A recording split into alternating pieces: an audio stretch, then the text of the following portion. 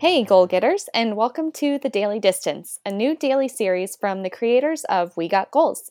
I'm Kristen Guile, editor in chief of asweatlife.com, and in these short episodes, we're bringing you one daily goal you can set for yourself during this chaotic time. So, we're thinking one actionable thing that you can do to move your body, connect with a friend, prioritize your mental health, get some work done, and practice self care. And with me today is a fellow podcaster, new to the podcasting scene with content for another day. It's Julia Lynch.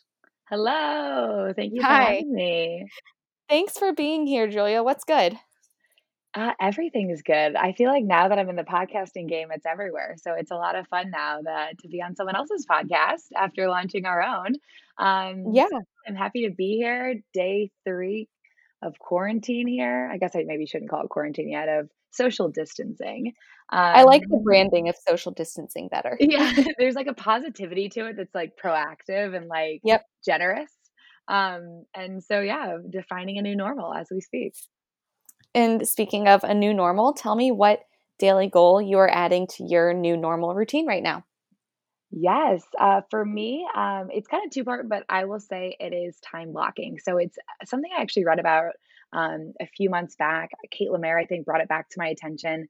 It's this whole concept around giving yourself a set of like minutes, or I guess a set of time to do a specific task. So I started implementing it a few weeks ago for things like cleaning my kitchen or like folding my laundry, and I would just dilly dally, or I would like start it and then I check my phone and go back and forth. And so I found that by giving myself almost like a competition of like, can I do all of this in 15 minutes?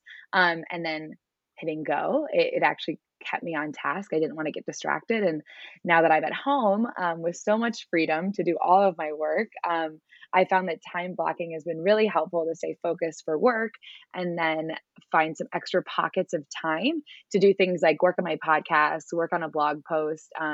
So the time blocking thing now is actually letting me balance my personal tasks with my corporate tasks while working at home. And you have a couple of side hustles right now. So I bet that time blocking sort of helps add a little bit of a schedule to your day where you're able to schedule like real work and then side work and kind of like find the right balance between those two. Yeah, entirely. So one thing that I've been trying to build is more of a blogging presence. I kind of in collaboration with the Sweat Life started writing more, and with that came an interest to do it even more than that. And so if I start working on a blog post in the middle of the workday and I don't give myself any boundaries, I'll like realize it's been 3 hours and I'm like doing research for 5 different blog posts and haven't actually checked my email to respond to my customers in hours. And so by giving myself these blocks of time where it's like, okay, did all I need to do. I cleared my inbox. My customer meetings aren't starting for another 2 hours. I'm going to give myself 40 minutes to work on a specific blog post. And it really just has helped with efficiency. It forces me to actually stay focused on that task versus going down like a rabbit hole on Google or as I'm writing. So it's been really effective in that regard. And are you also blocking off time for like non work and non passion project tasks, like to work out or like morning routine, winding down, or like any social thing? I know social is like kind of a strange word to use right now, but I know we're doing a lot of like Google Hangouts with friends or FaceTiming. So are you incorporating all of those into your time blocking too? That's a really good question. I actually would say that I don't know if this makes me like really old school, but like I've been doing my time blocking between like 9 to 5. So it's like I Sure. like to be at my desk by 9 a.m. working, making sure that I'm focused. And then around 5 o'clock is where I feel like I start to give myself a little bit more leeway.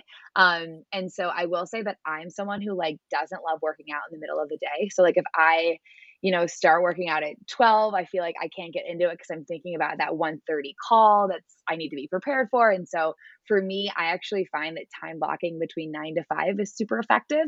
And then outside of that is where I put all of my like Google Hangouts and my Zoom calls with friends and my FaceTiming and my working out.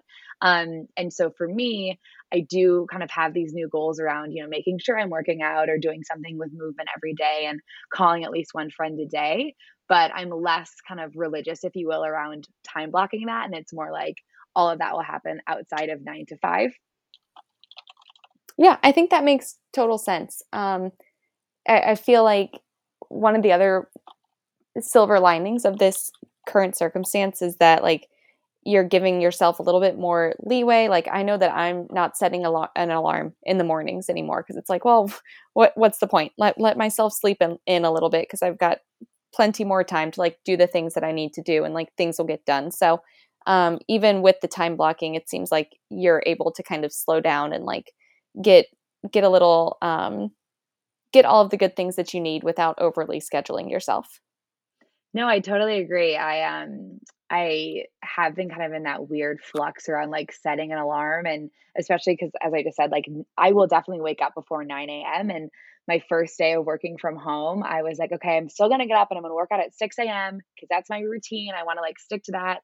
And then I felt like I worked out at 6 a.m. And then because of that, I started working at 7 a.m. because I was just awake.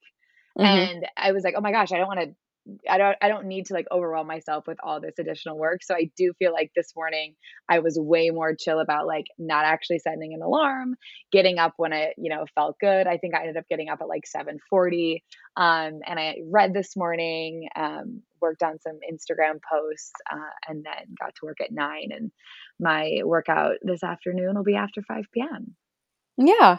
Okay. So Julia is recommending time blocking as a way to prioritize all of your work tasks and any side hustles you're doing. And I do want to mention that on asweatlife.com, we have several good articles about time tracking and how it boosts your productivity.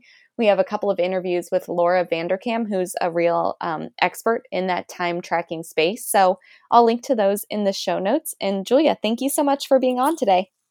Thank you so much, Kristen. This was a lot of fun to get to share my tip and hear from you. So have a good one.